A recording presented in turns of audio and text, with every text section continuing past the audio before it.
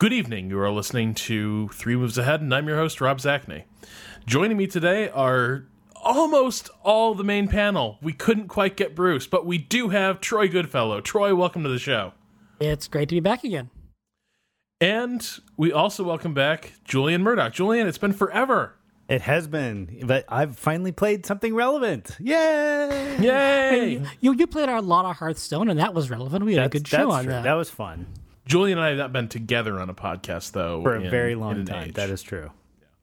Yeah, I mean, nice someday we will get all four of us in the same place, like twice a month or something. But, that'll never happen. Crazy okay, talk. well, I am a dreamer, okay? Yeah. However, we did come together this week to talk about a game that has a few things going for it. One is it's accessible and fast enough that we could all just sort of dive right into it without having to sort of dedicate ourselves to studying it. And also, I think it's a pretty damn good war game. Today we're talking about Ultimate General Gettysburg, which is on Steam Early Access for $10, and it is from Game Labs. And if I'm not mistaken, it also has a little bit of a Total War connection in that the famous Total War modder Darth Mod is involved with this game. So if you played the Total War games, particularly Napoleon, the Darth mods were always kind of hotly anticipated, in part because of the really sweet period uniforms, but also that he tended to introduce some much needed historical accuracy and a little more accuracy in the way units behaved to the Total War series. So here is his attempt at creating a light war game, and so far I'd have to say it's pretty damn successful in a lot of ways.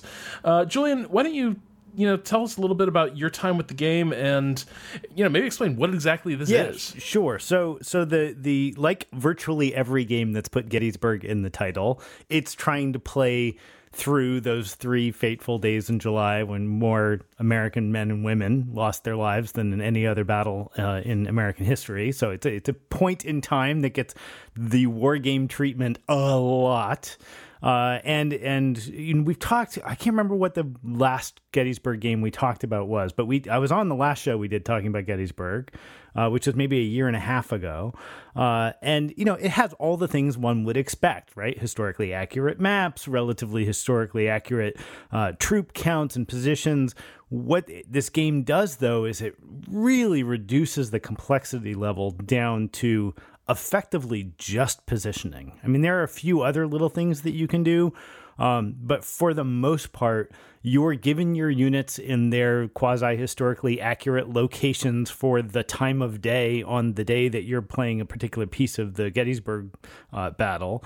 And really all you're doing is directing them where to be when. And so if you want them in cover, you have got to move them into the trees or move them into the town. If you want, you want to get your artillery on the hill, you drag it up to the hill and point it vaguely in the right direction. I'm slightly oversimplifying, but really not very much. You can have a unit charge or run or walk. You can have your cannons use different kinds of shot. But other than that, you're really just focused on positioning. And that sounds like there's not all that much going on here. But it turns out, if you've played very much Civil War on the tabletop, like actually pushing the little figures around with the wooden sticks, it often is all about positioning. The thing I found punishing about this in a very satisfying way is this game's modeling of morale is it just makes you realize how fragile everything is, because you can take a 2,000 strong unit and you make an ill-considered charge out of the woods into open fields, and those guys turn around and run screaming for a mile back down the other way before they'll even think about turning around. So the positioning really matters, and I've really enjoyed it. I'm finding it's obviously incredibly accessible. There's no manual that I saw. There's no real tutorial. You can just get in and start dragging stuff around, and it's fun. I think there's a few things I really like. Obviously, this game is also, I think, aimed at eventually being an iPad game. And so one of the things I really love is just has this wonderful like click and drag interface where you just sort of like, you can grab a unit and trace its line of march across the map just right there. So it can sort of like, turn and avoid most of the fighting, and then you can like choose how to wheel into battle. It's really nice to be able to do that. It looks fantastic. And yeah, to your point about morale, this really is there's two values really that determine what a unit's going to be capable of doing in combat. And the first is morale, which is their willingness just to stand there at all. And then there's also condition, which seems to be tied to just how effective they're going to be, how much physical exhaustion you're dealing with, how much, how effective is their firepower going to be. And so the morale thing is this very fragile thing, but it's also quicker to bounce back. The other value is condition, which gets depleted by, things like combat, moving through rough terrain, but that's much harder to build up. And so this entire game, it's interesting how, the Civil War is like modeled in so many different ways, and each game sort of takes a slightly different take on it. I think, Sid Meier's Gettysburg had this idea of everything's about, what are the factors keeping troops in line? How experienced are they? What's the terrain? Do they have support on either side? Are the people backing them up? Is there a general nearby? This simplifies that a little bit, but it also gets at this idea that the units themselves kind of have this finite lifespan for battle. And you need to have a moment, like you need to choose a moment when to commit them. And you also need to be thinking about either how you're going to get them out of there or when you're just going to have to accept that they're spent and watch that part of your line break. And I think that's kind of an interesting calculation this game forces you to make. Well, one of the things that's so interesting, I've been playing exclusively on the Union side.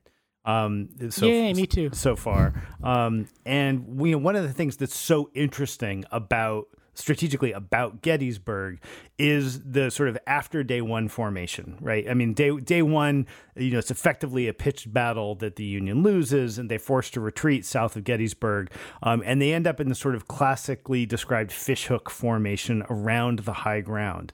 And it's an odd formation. I think probably I can imagine being a commander on the ground going, what the hell are you thinking?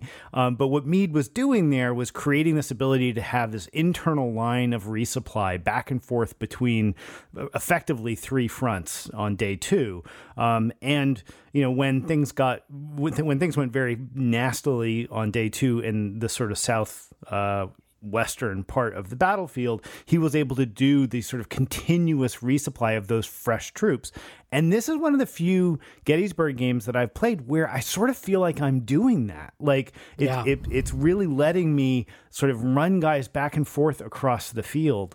It takes a few sort of creative licenses with terrain here and there and things like that, but it's all relatively historically accurate. Nobody knows exactly what happened in every unit on the field there. None of us were there. They weren't videotaping, right? So what we have in our story of how the battle unfolded is just a lot of firsthand accounts written down later, and historians have sort of patched this together. But that idea of creating this sort of patchwork resupply network on the Union side really does feel very well captured, and that idea of like moving fresh troops in to replace ones that really need to go stand by HQ and recover morale for a while feels very real.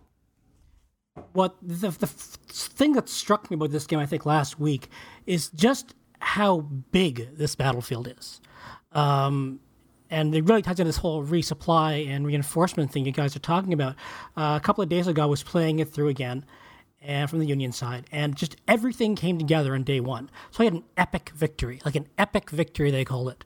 Because I chased them all, I chased the Rebs back, I took their ridge, I was kicking ass, I thought, great, no problem. Except then it rolls around to the second part of day one, and my guys are too goddamn far away. They're too far from reinforcement points. They're all stretched out, right? Yeah. They're too stretched out. They're too far from. They're in a nice little box area, but they have wave after wave of Confederate soldiers coming in. It's like, well, shit, this epic victory, I can't just pump my fist and win with that because I wasn't thinking about, well, what happens when the clock turns over. Right. And I have to march these guys all the way from Gettysburg all the way there. So you see this slow breakdown and trying to hold this position and just realizing you can't because I hadn't thought about what this actually meant in the game terms of these people are going to be tired and you're going to lose them all.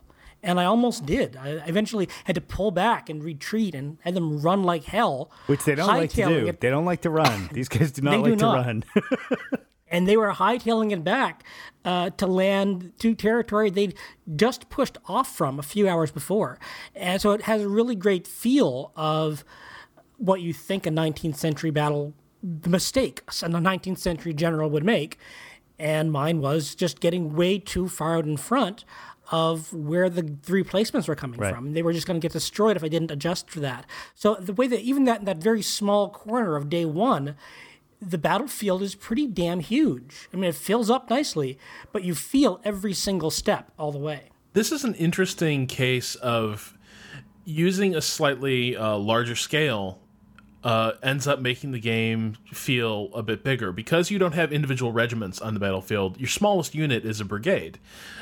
Because the map is actually kind of compact, like it doesn't take that many, like, you know, you don't scroll that far before you've seen the entire battlefield of Gettysburg, right? Like the entire thing is kind of easy to see, easy to, you know, take it all in a couple glances.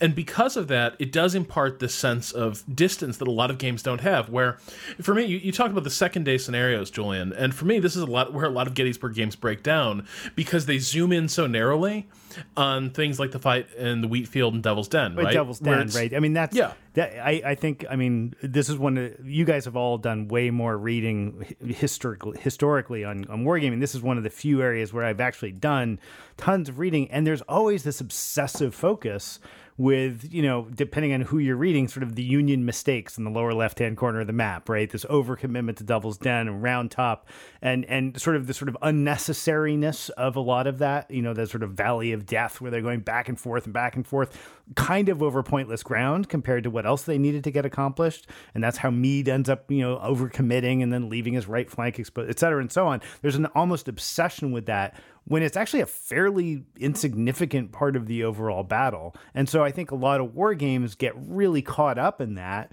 because it was very bloody and a lot was going on there.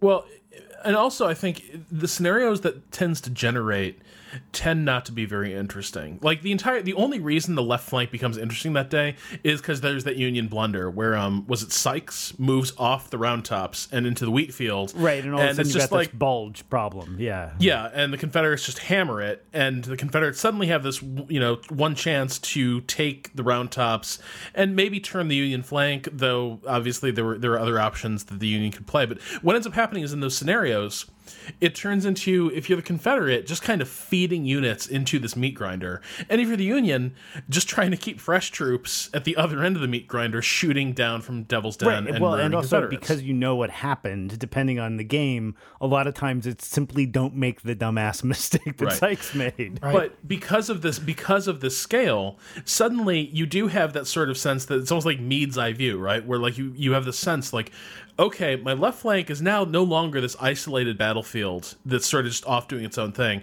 If I'm going to win this fight here, I need to be drawing resources all the way from like Culp's Hill on the other end of the Union line, and I need to be pulling those guys across. Right, and that's very much... And open that up. And like the best stories I've read of, or the ones that I most appreciate about Gettysburg, really are that Meade's eye view. Like not the sort of down in the trenches and, you know, what's his name, you know, deciding to start the cannon barrage and Pickett's charge. Like that sort of personal view, which almost gets to be like historical novella style. I love the sort of Meade's eye view of things where he's actually making incredibly smart decisions and actually second guessing Lee for the first time. I mean, those are really cool, broad strategic things. And what I found myself doing in this game is really obsessing about the stuff that I thought was important. Like Culp's Hill to me is like one of the critical pieces of the battlefield, and it's sort of where you know, where the Union almost lost it, right? Because they underdefended the southern edge of the Culp's Hill, and then it goes back and playing this game, that tension of like, well, how many troops do I actually commit to holding Culp's Hill versus resupplying the lower left, etc. I felt really good. Like very few Civil War games have really captured that sense to me. A lot of this, and this is a game that's really about time, and one of the questions I'm always asking myself with every unit is, can it last just a little bit longer? I can't supply it quite yet. So a lot of it is letting your guys take the pounding, because you're the Iron Brigade. You know, I can trust you guys, right? And you're not going to disappear on me, right? And there's this entire, I mean, they have the condition, the morale. There's the ammo information. Well, lets you know how fast they're loading, how quickly they're loading, how that supply's holding up. And so much of the game is making these general decisions of, I can't be everywhere at once. What were the mistakes Meade made then? I won't be making them. And just praying and hoping to God that one unit or one flank is willing to take one more charge, just one more charge, guys, and eventually the reinforcements are coming. And just like Sid Meier's Gettysburg, the reinforcements that arrive through day one and into day two, a lot of that is on a variable timer, so you're not sure when things are going to show up. This is especially important for the Confederates in the later part of the battle, and crucial for the Union in day one and early day two. And a lot of it is just daring your men and daring yourself to take those risks, right, because the positioning matters and the timing matters, and just this whole great. It really doesn't. It's just so much fun playing with all of these challenges and possibilities. I'll play through like day one or day two, then I'll go back and I'll play it again and try different things with it. Right, and kill my men in new ways. But that's part of what's really cool about this is that most Gettysburg games let you muck with things, right? Like, oh, okay, well, I'm not going to run Sykes and Sedgwick down to the left because that didn't work out, so I'll try it this way. Which is the whole reason we play war games, right? Is to have that second guessing Monday morning quarterback experience. This game, I love the way they break each sort of component of the battle. And I will admit that I've restarted several times, but I've never played all the way through to the end. So you guys can tell me how it ends. Yeah. I'm pretty sure I know how it ends, but you tell me how your versions end. But it lets you, like, if you have sort of one of these sort of epic victories, which were in fact, draws on the battlefield or actually small defeats on the battlefield, like day one, you actually have the opportunity to do stuff that's completely off the script. Like, so, I mean, I had, in the last game that I was playing, I was sort of at the end of day one and had just had this dominant victory. I'd managed to hang on to the town, Cemetery Hill was just, way in my rearview mirror. I didn't have to think about it. And so it gave me the option of basically launching a directed attack way out on the west-hand side. I can't remember even what it's called. It's Pender's Hill or something like that. Which was not even in the battle. Right, it's way off the western edge of the map, and so I got to have this whole like what if scenario with troops that really should have been in the fishhook in the real world, but now they're way over here on the side. That was really cool, right? And it was really well timed out, right? The reinforcements that actually showed up on day two showed up over there instead, and it was super fun. I lost miserably, right? There's a reason why things tend to go the way they went in the real world, but that was super cool. How does the later parts of it play out? Well, first we should probably talk about that and explain that at certain points after you finish a part of a day, it rolls over to the next part of the scenario where sometimes you're given a choice, and it's important that listeners know this, a choice of what your strategy will be. Like, you got this great grand attack. Like, I fought a draw on the first half of day one. They gave me three options of, okay, where do you want your troops? What's their focus going to be? And this affected reinforcement timing, affected posture. I'm not sure if it affected the Confederate dispositions, but so what do you want your focus to be? And you don't always get that. I'm not quite sure when that pops up or what the triggers are, but it did on that draw. For my epic victory, I didn't get any options at all. I was told, look, you kicked the Confederate ass, and now here's where they're coming, so you be ready. So I didn't need any choice at all. So I'm wondering what the triggers are for these various choices, but they do pop up from time to time, and I think that's a really great way to make this battle come alive in new and interesting and dramatic ways that make it kind of a war game, a real live war game kit, where you're not just playing Gettysburg, you're playing out a fictional Gettysburg in really neat and interesting ways, because it does have this branching possibility. So I'm not sure what the cues are, the triggers are, but so if you're interested, listeners, if you're interested in like storytelling in your war games, this is, I think, a great way to do it. It does sort of seem like at the extremes of outcomes, things tend to narrow, right? Because I had one game where things did not go so well for the Union. They went profoundly badly for the Union. And so at the end, I had a scenario I'd never seen before, which was basically the Union trying to attack north up along Cemetery Ridge, I think, and Seminary Ridge simultaneously. So like this broad push across the front to try to dislodge the Confederates. And I wasn't given an option for that. I think it was just like... And that was like instead of Pickett's charge unrolling? Right. Yeah, because the Union held no ground Right. because I botched it. So I basically had to try to retake all of Gettysburg now in one last roll of the dice, which didn't go well. How'd that go for you, Rob? Not so good. Not so good. I didn't have enough troops, and my cannons had no high ground, so I had no line of sight. And then I had the same experience you did, Troy, where the Union get the like epic victory on day one, and even managed to take like Harris Ridge. Yeah. It's just like, okay, well, I guess try to keep it going. And I think that's clever because actually, as you discovered, that scenario is a bit of a trap, right? Yeah. Where even though you kicked ass on the first day, there's still, like, on the first day, the Confederates are basically coming from three distinct points on the compass. And the further out you extend, the more dangerous that becomes. But you can't defend the north. You push too far west, you can't defend the north, and you're completely overwhelmed. And one of the things that if I have some criticism of this game, obviously we've all played a lot of Gettysburg. We already know the terrain pretty well, right? Yeah. You don't want to stand around in the peach orchard all day. I mean, we get some of the basics here. The game does model line of sight, and it does model, having height advantage, and you can hold down units and sort of see where they show. I wish it did it better because it's very easy to look at that map and say, why am I sitting here like cowering on Cemetery Hill and Culp's Hill and Cemetery Ridge? Like, why am I not down in the city? And the answer, if you look at like a 3D Google map of it, is because it's a freaking killing zone from all the high ground around it, right? You don't want to be standing down there like on the edges at the bottom of Seminary Ridge and on the outskirts of Gettysburg. It's just it's a death zone. And so that because it doesn't really convey that information that well. I mean, it's in there. It's very easy to just sort of find yourself trapped in open ground, having missed the cues.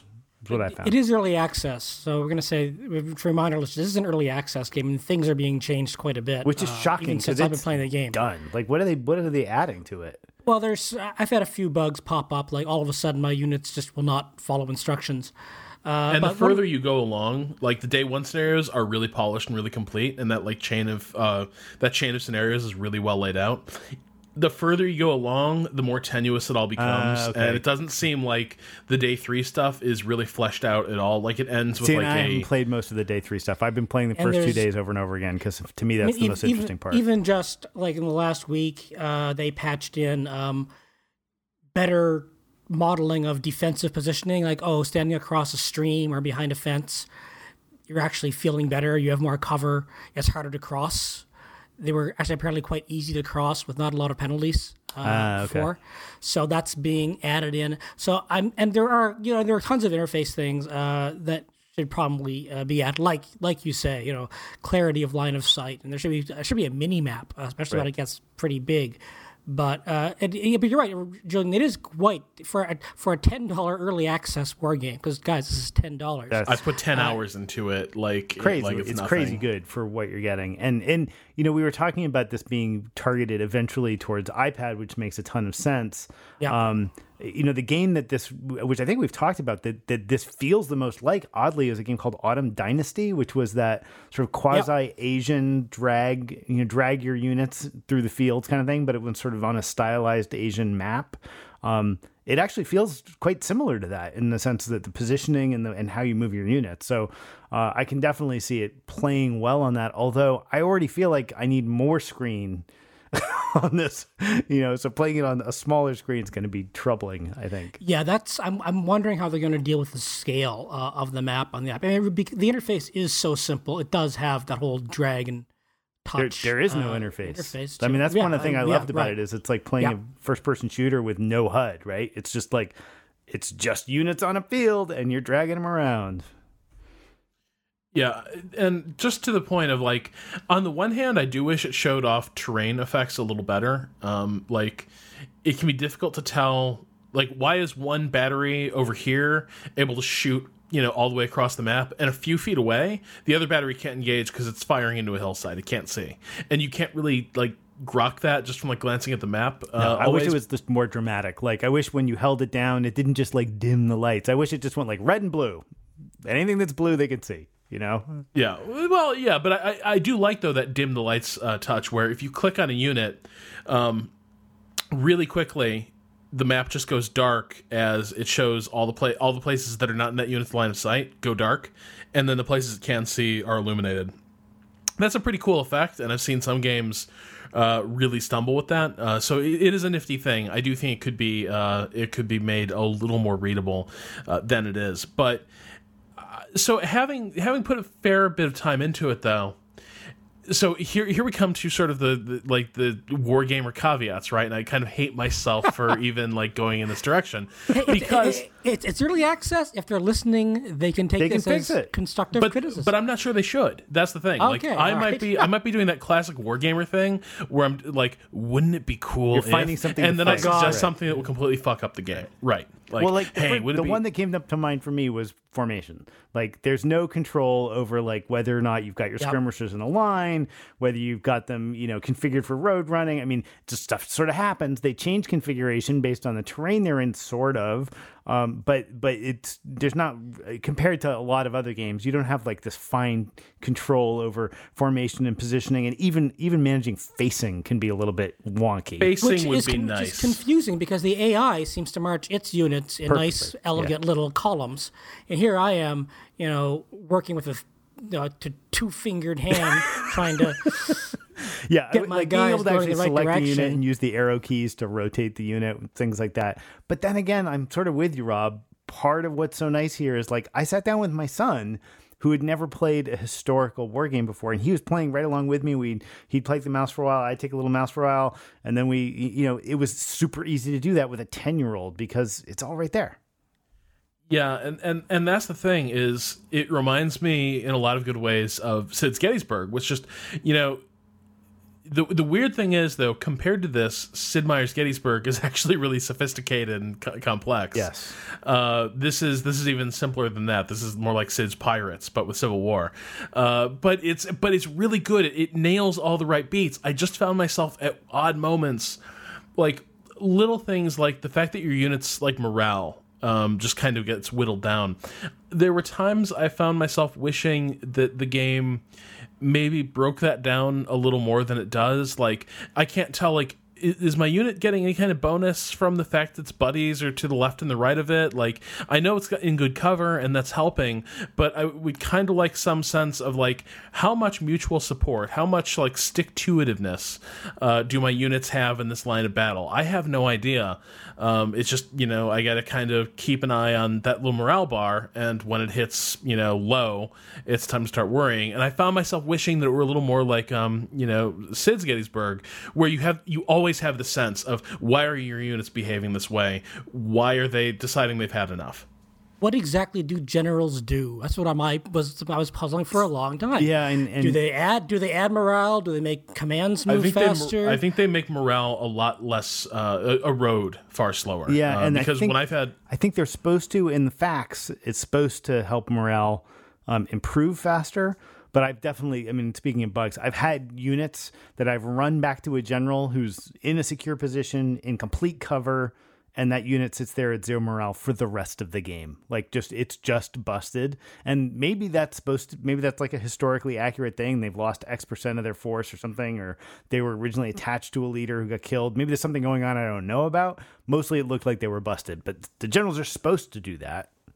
Units will rout. From time to time. It's very rare that they actually just run right off the map, but they will do it. Which is if cool. They get the...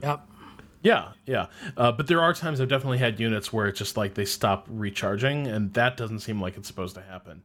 Although, to that point, regarding like units like breaking and running and having them, I tend to have little assembly areas behind the battlefield where I'm sort of like having units rest up and getting prepared to be recommitted to the fight. One thing this game gets is that it sort of illustrates why it was so hard to ever achieve a truly decisive result in the Civil War. Like, you look at the history of the Civil War, and there's, if you have a book with all the battles in it and everything, like, so many of them are decisive in one way or another, or they're a crushing victory for one side, usually the Confederacy. But if you look at the casualties tended to be appalling for both sides. Like, it was like, who lost 30% more? That's the difference between victory and defeat. And then nobody ever succeeds really in completely destroying the other guy's army. And I think one thing this game gets is that even when you've just kicked the crap out of an enemy unit, there's this obnoxious resilience that they have where they'll run, they'll break, and they'll go and retreat. And then, a couple hours later, they're fighting you again. And you can't, it's really hard in this game to completely shatter the enemy, as it should be, but it's another thing that sort of brings to life, right? This idea where it feels like you should be able to not deliver the knockout punch, but you just can't. And a lot of times you'll end up destroying yourself if you try. I mean, just following up an advantage, even in a single battle, because of the terrain, because things are in the wrong place. I've lost so many units that I start, second guessing myself. So I can see myself as a Union general, not entirely confident in my abilities, remembering how the last 3 engagements went, saying, well, I may have an advantage now, but why don't I chase Lee? Why don't they chase Lee after Gettysburg? Because I'm pretty beaten up, and I'm not sure I can do that again. Right. So I'm not going to pursue. I'm just going to sit back and lick my wounds and wait.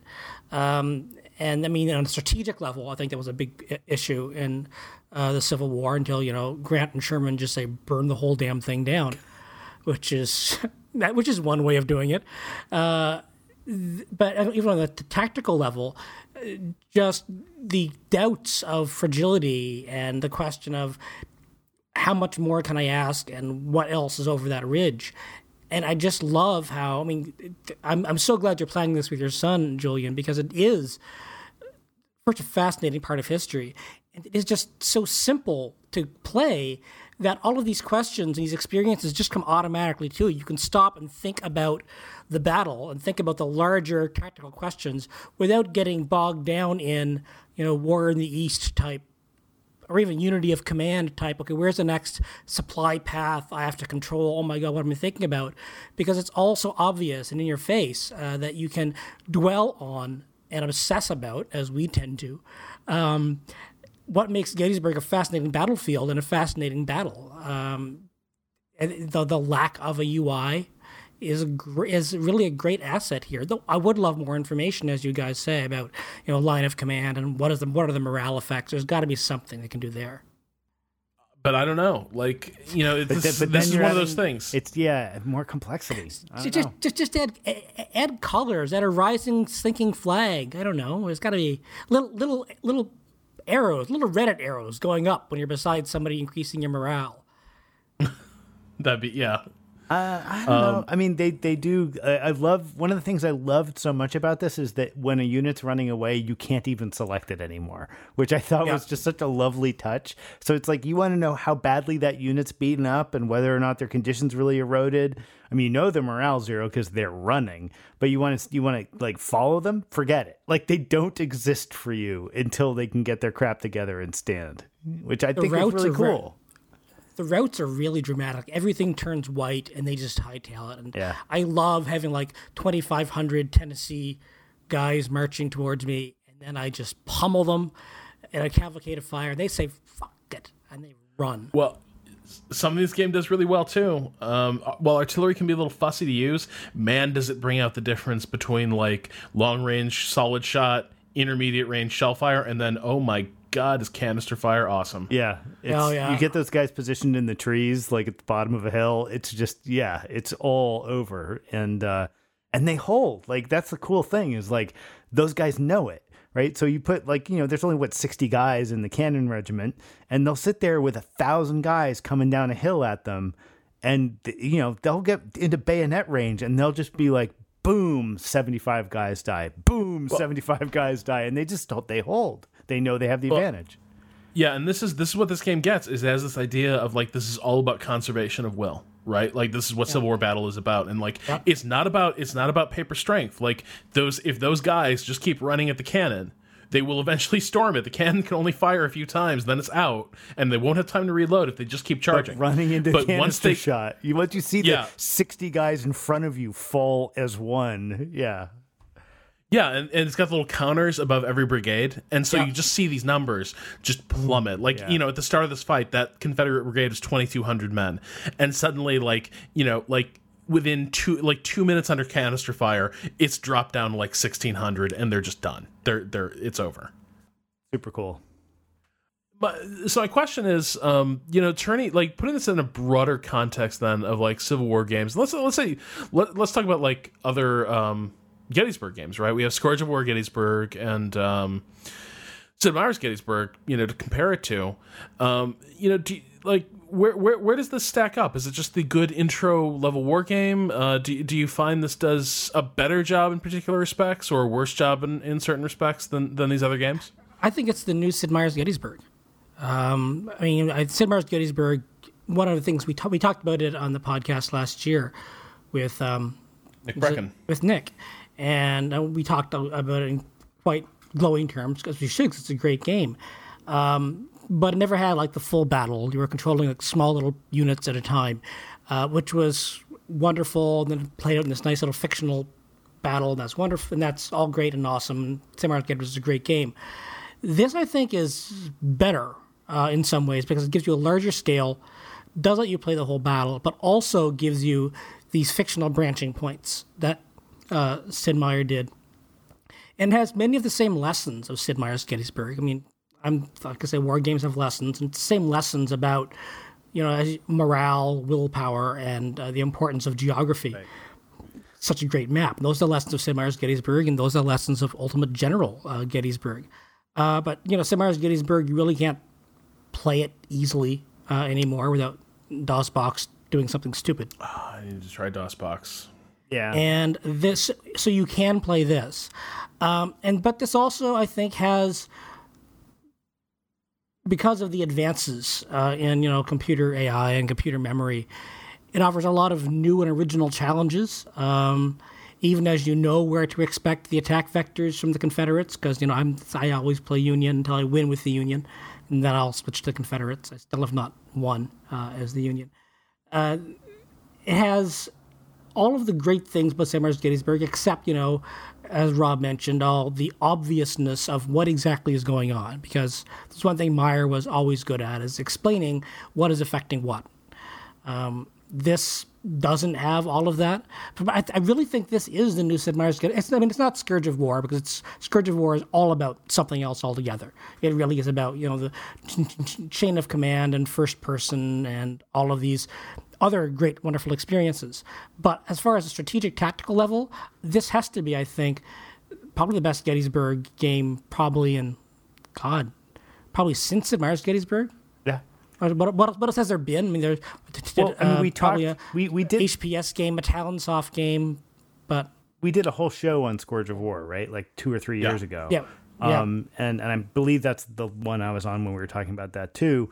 And in some ways, everything that I love about this game is all the problems I had with Scourge of War. In terms of but the flip side is all of the stuff that Rob and I are saying, but if only they did this, is all in Scourge of War, like formation control and like really detailed stats about this commander reporting to that commander, and the stuff that it does with how information shows up on the battlefield is super interesting and cool. And none of that gets to the core of what's really interesting about Gettysburg as a strategy playground, which is really just this issue of positioning and reinforcement. I really think and morale. That's really what's interesting about the battle. And so I appreciate Scourge of War for what it was doing, but I found it frustrating because in many ways doing this stuff was more difficult. Like just actually getting your units in the right place at the right time. But I think this would also be part of the Ultimate General Gettysburg, probably one of the best multiplayer war games I can imagine. I really hope they find a way to get multiplayer in this, because this would be a freaking amazing way to spend a weekend. Yeah, and the battle length is great, right? To be able to do like a little half-hour skirmish and then move on, that'd be awesome. Well, and there's something else I think that's really interesting that's going on with this game, and that is that just in terms, it's very hard to tell the story of an entire battle in this point in history, right? Because the battles are huge. They the battlefield sprawl. There's so many guys involved in it, and the approach adopted by Scourge of War and to an extent Sid Meier's Gettysburg is to locate you at a certain position within the battle. Usually, you are, which is why I think Scourge of War really sang with the first day's engagements, because that really is a small unit action with like individual commanders, kind of like they don't know what they're what they're heading into. They don't exactly know what's behind them or in front of them, and they just have to feel it out, and that gets really interesting. Scourge of War, I started to feel got a little dull as the scenario progressed, and suddenly it's day 2, day 3, and the orders are, if you're Union, just look, hold this patch of ground, kill everything that comes after it. And if you're Confederate, it's like, hey, just feed your guys in, and hey, maybe at the end you'll be in you'll have a flag on that hill. Maybe you won't. Right. Who knows? Well, so it's the most interesting shtick stops being interesting in day 2, which I think is fair. Yeah, that's a problem with a lot of there aren't that many battles historically, right? That are these like perfect meeting engagements, the way Gettysburg is on the first day, but because this thing can sort of take in most of the battle at a glance and let you control it really easily, you end up getting at why that battle's interesting on day 2, on day 3. And it kind of makes me excited because it makes me think about what other stuff this game system could cover, right? Like Napoleonics or even other Civil War battlefields where, if you were to break it into a series of discrete scenarios, some of those scenarios would be winners, some really wouldn't. It would just be, guys holding the line of battle.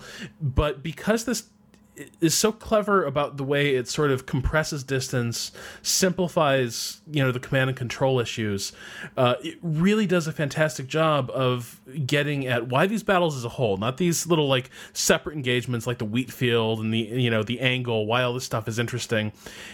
It tells the broader battle, the broader battle story, and I think that's pretty novel to me. Even Sid Meier's Gettysburg didn't really pull that off, and this one does. Well, I think one of the advantages of Gettysburg for that sort of thing is because it does take place over 3 days. I mean, the first day is interesting because that's where the second day comes out of that, and the third day comes out of that, and Lee and Meade are making their decisions based on that first encounter, and everything comes after that. But something like, Fredericksburg, that's just a day of slaughter. There aren't a lot of decision points besides do I march toward the walls or not? I think I'll just sit here for a bit. I mean, that's really a big decision point. But even Waterloo, you have Quatre Bras, and then you just have a bunch of guys banging into each other. Gettysburg, because it's a 3-day 19th century battle, offers these, okay, we've just finished 12 hours, what's your next step? Finished, 12 hours or 8 hours, what's your next step? It offers these points you can intercede that give you enough different feeding points. Having a decision point like after 2 hours of fighting in Waterloo is very different from, okay, we're halfway through day 1, here's what things look like, here's your decision. So Gettysburg is in many ways the perfect battle for this system. Now, that worked pretty well in Gettysburg, Sid Meier's Gettysburg kind of as well, except, as you say, he doesn't give you the full scope of the battle. So you're told you're doing this in this place, and he justifies it to you, but you can't see the rest of the battle around you. You don't necessarily see everything leading up to that. Your decisions brought you there, but you're not quite sure why he's putting you here at this point at this time. Ultimate General Gettysburg, the story that evolves over those 3 days, is the battle you created. So even your craptastic, let's march perpendicular up the ridges because I suck on day 3, Rob, that's on you, and that's kind of a good thing. And this is the battle that evolved out of your mastery of tactics. Yes, it did. Did it ever? I also want to comment just a little bit on the AI because, what are your guys' impressions of the AI in this game? It's kind of hard to tell because, especially in the early days, which we've probably both all three of us probably restarted the game more than we finished it.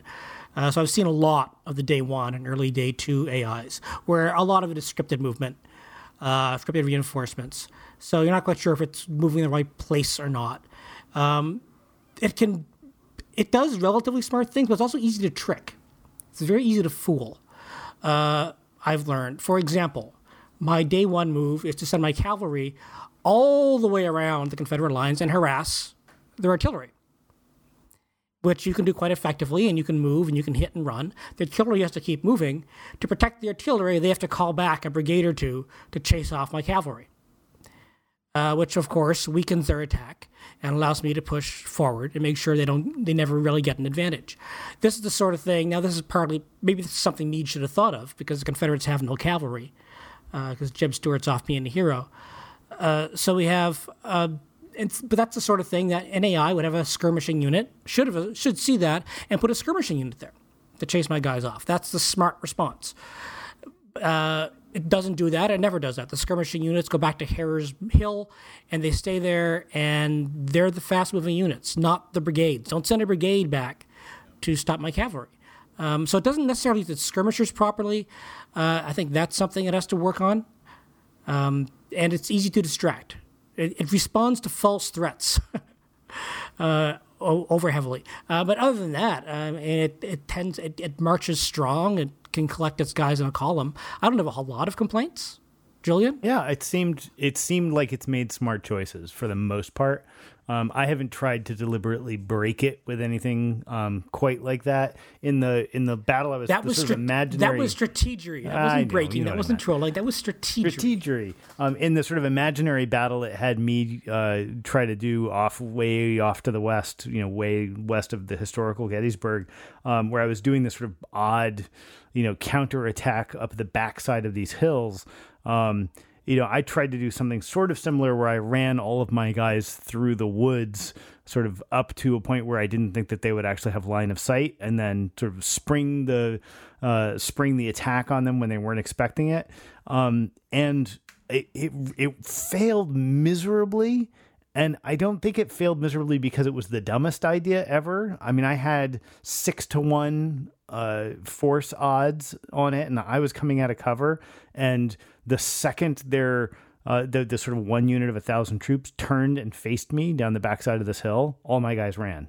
And it was one of these little odd things. So whether that's the AI sort of having superpowers or whether that's sort of hiccups in the morale system, I'm not sure. And it's really tough, like you said, Troy, it's tough to tease out what's the AI and what's the underlying systems, I think.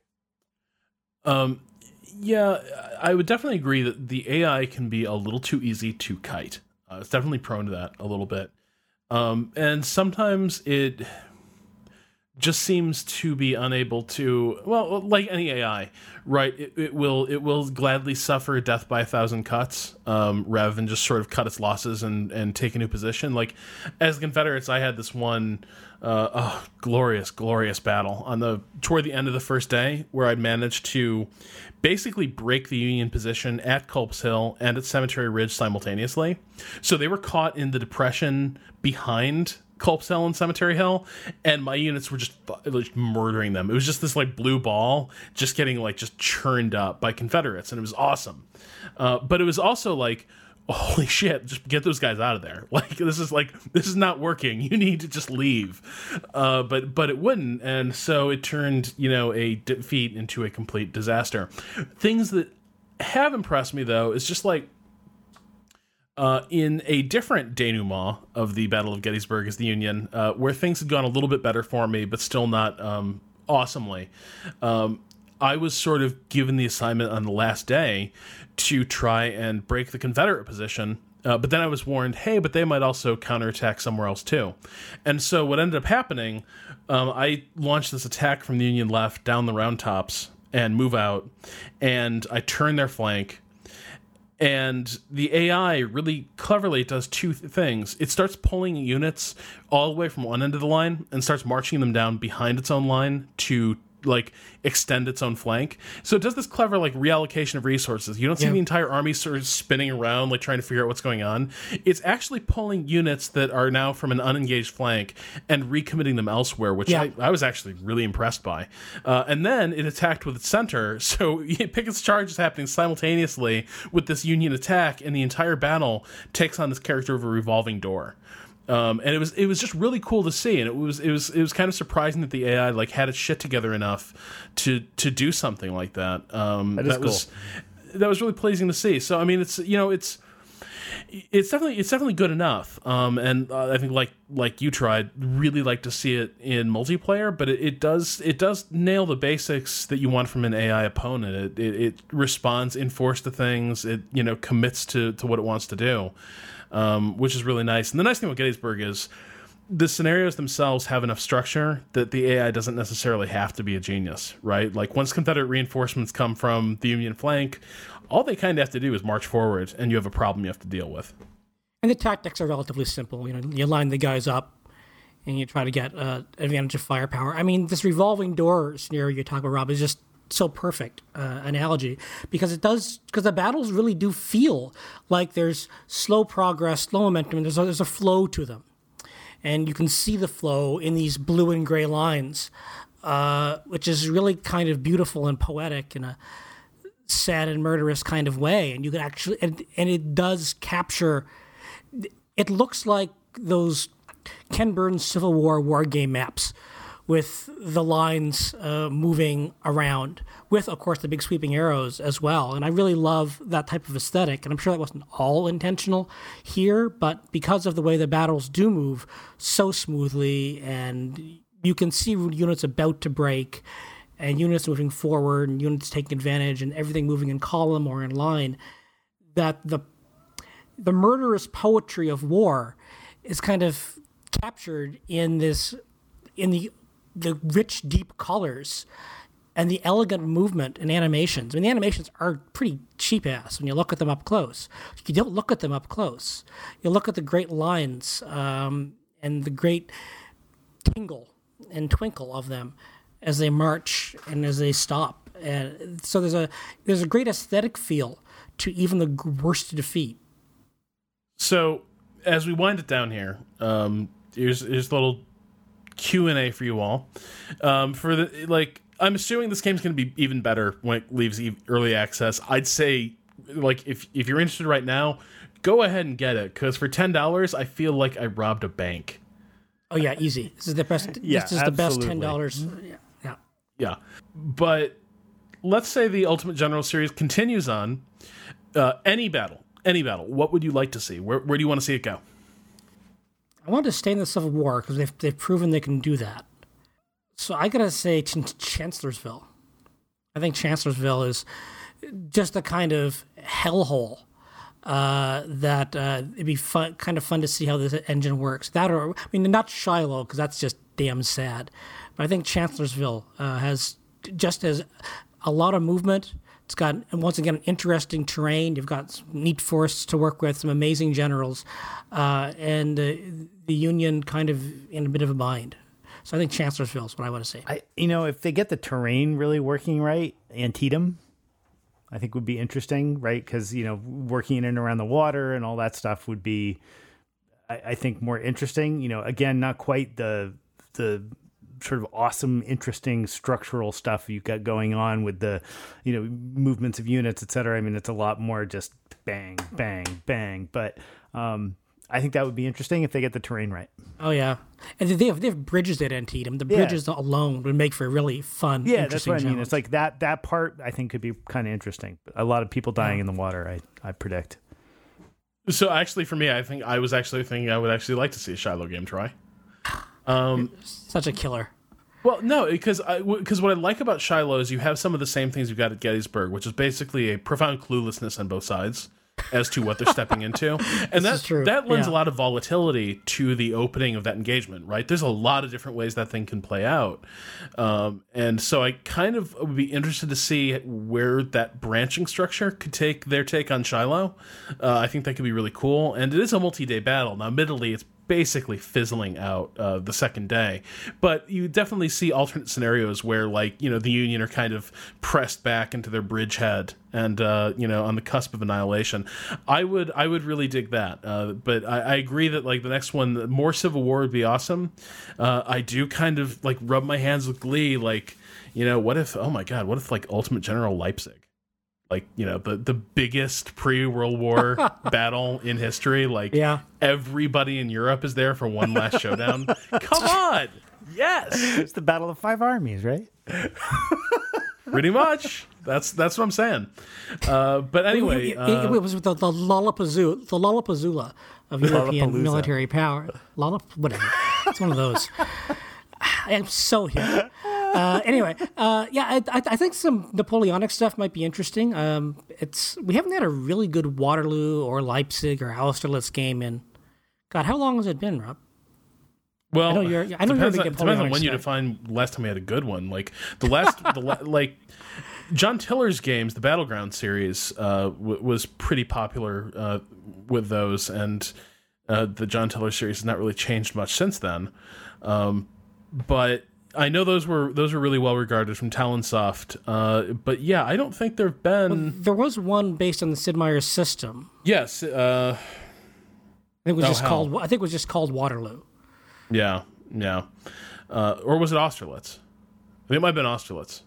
But anyway. But either way, yeah, weirdly not a lot of great games on a tactical level about that. You got to like all these games about like managing the Napoleonic Empire, but not a ton about like Battlefield Command. Of course, Scourge of War is heading over into Napoleonics too, right. So I think it would be like ideal if the Scourge of War series was doing that really high level wargamey stuff with all these great battles, and like Ultimate General sort of cruising along doing the fun Army Commander arcade. I'm trying to imagine Scourge of War's version of what it's like to play Napoleon in Leipzig. Like all the command and control stuff gets pretty irrelevant when you're like you can touch all of the commanders and all around you. Yeah, it does, and well, Napoleon I guess has an easy job, right? Because he's one side. He's not fighting He's not fighting with a coalition. It's just like whatever's left. I mean, to be fair, like playing as the coalition, figuring out how to get the surrounding working right. I can see the whole like guys on horseback thing carrying the messages around being kind of interesting. You could even you could even make it a language teaching tool as you try to is your German good enough to get the Prussians to commit their center here? But yeah, anyway, so that's kind of my dream outcome for how I see these series going and how I see this series going. But I am, talk about a game that I was a little skeptical of just because, it was coming from sort of this modder background. And if you follow the history of Total War mods, it's a contentious community, and Darth Mod was always kind of an outspoken character in there. And boy, my doubts are pretty well silenced. Like, I absolutely adored this. And I have played, I think, both sides a few times through, and I'm not done. Like, at this point, I'm just running Gettysburg again and again and again. And it'll keep being updated. I'm not sure if they have a target for when it's supposed to be completed, but the patch notes and the updates are great. I recommend people go on Steam and read them and read the community forums. There's a lot of good discussion there regarding what could be fixed and what not. But for $10, it's a really good. We don't like to grade things based on how they're priced generally on this show, but hey, for $10, it's a really good use of your $10.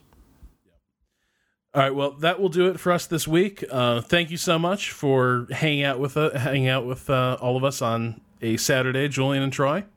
Thanks for having me. Happy to be here. Next time we have Bruce.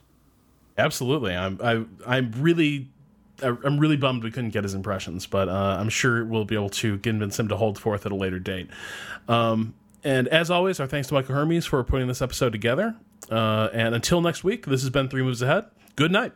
Night all. Good night.